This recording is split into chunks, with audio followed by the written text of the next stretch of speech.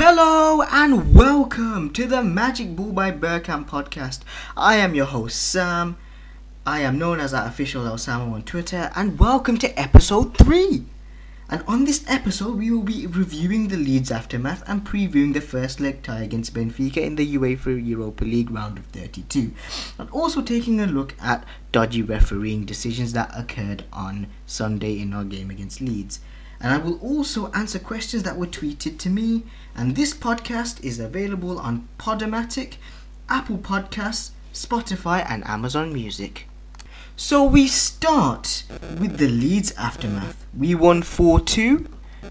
We had some shaky defending again and again. Dodgy refereeing decisions. How many times do I have to talk about this? I'm honestly getting sick to death of talking about dodgy refereeing decisions. Like, in the game, the first penalty that was overruled, it was a penalty. Saka was running, he got barged off the ball, that's a penalty. I don't know how that isn't a penalty. And what the game showed mainly was that Bukayo Saka running the show, who has been pivotal to our season, and it's important that he stays fit, and we hope there is no injury problems with him, and we hope he doesn't be overplayed.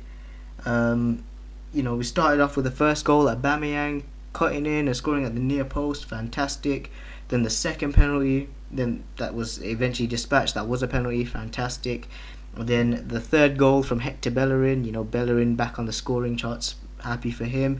Ceballos, Odegaard, and Emil Smith-Rowe playing very well, a very well balanced midfield which we haven't seen since the Arsene Wenger days. Alioski, who was giving it all a big talk during the week, subbed after 52 minutes. Maybe it teaches him a little lesson about maybe you kind of need to humble yourself. Level wise, you're playing at Leeds United, you're not playing at any top European side, you're playing at Leeds United, and don't think you're a big player, because honestly you're not. You wouldn't make it onto the Arsenal reserve bench, never mind the Arsenal first team. But moving on to better things, Aubameyang getting a hat-trick, which is a huge confidence booster for him, and I am very delighted for Aubameyang, and hopefully he scores more pivotal goals in the Europa League tie to hopefully win it for us. The Europa League round of 32 coming up. Again, it's a big tie. When we go back to the Leeds game, the 2 goals that they scored was dodgy defending. It wasn't the greatest defending in the world. That's something we need to be wary of, because with Benfica they've got Everton, Suarez, they've got Darwin Nunes, who can completely punish us in the first leg, which I don't want to happen. And moving on to the Benfica preview, it's a first leg and we must give it everything, and if we do lose the first leg, we got to keep it to a 1-goal disadvantage. I mean, let's be honest here, we're Arsenal. We don't do well in European games, and we do things the hard way. We don't do things the easy way, we always do it the hard way. And we need to take our chances in the first leg and the second leg and try not to miss, because this game kind of hinges on us next season, if we can get into Europe or not. This game really, really hinges on our season. And in previewing to this game, Aubameyang on form, fantastic. Lacazette, Pepe were rested, so hopefully they can make an impact on the game on Thursday. I'll be delighted to see them, and hopefully they can perform and hopefully score a few goals that will send us into the round of 16.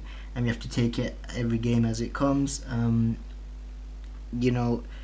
Our midfield, hopefully that same trio start on Thursday. Hope Gabriel's back in the first team. I hope Kieran Tierney's back in, because we kind of struggled on that left side. We need Tierney to be fit. I hope Partey is fit as well, because he'll be pivotal for the game against Benfica, because we really, really need to win the Europa League if we want any sort of European football next season. The only way to get in it next season is to win it. And again, it's a big test, but at the same time, if you want to win the big trophies, you got to beat the big clubs.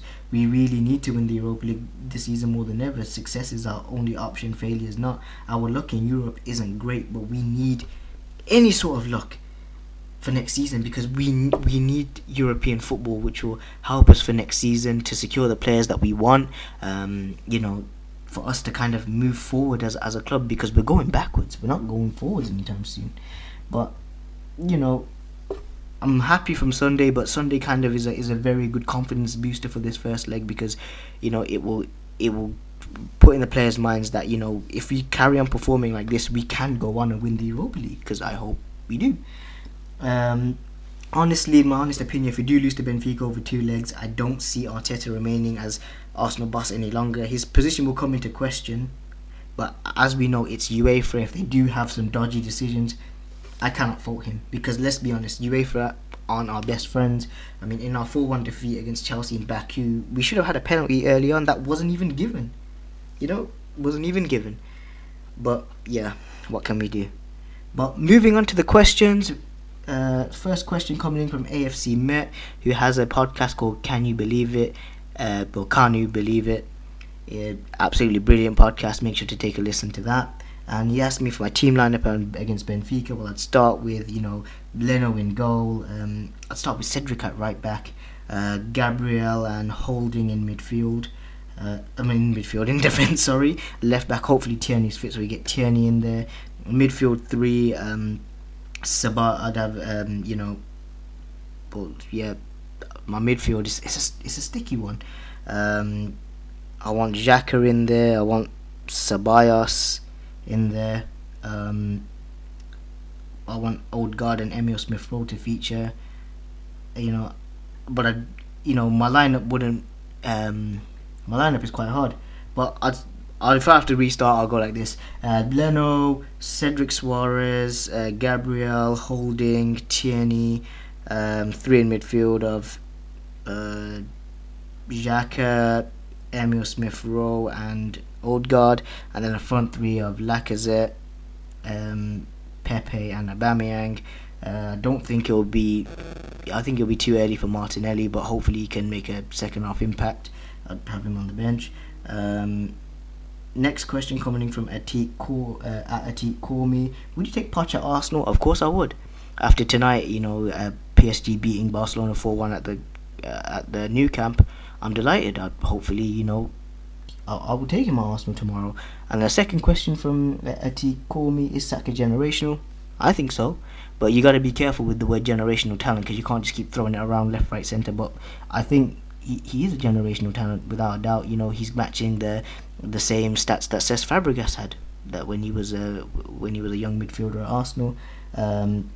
Last question from Atik Kormi: would you rather Saka, Foden, Greenwood, or Callum Hudson-Odoi? I'd say Bukayo Saka, because let's be honest, our Arsenal team isn't as great as it should be, but what can we do? And this is the way to round off the podcast. Thank you for tuning in and listening to episode 3 of the Magic Ball from Bergkamp podcast. I hope you enjoyed. Make sure to follow, like, and subscribe to the podcast, and hopefully to see you guys again soon. And take care. Bye.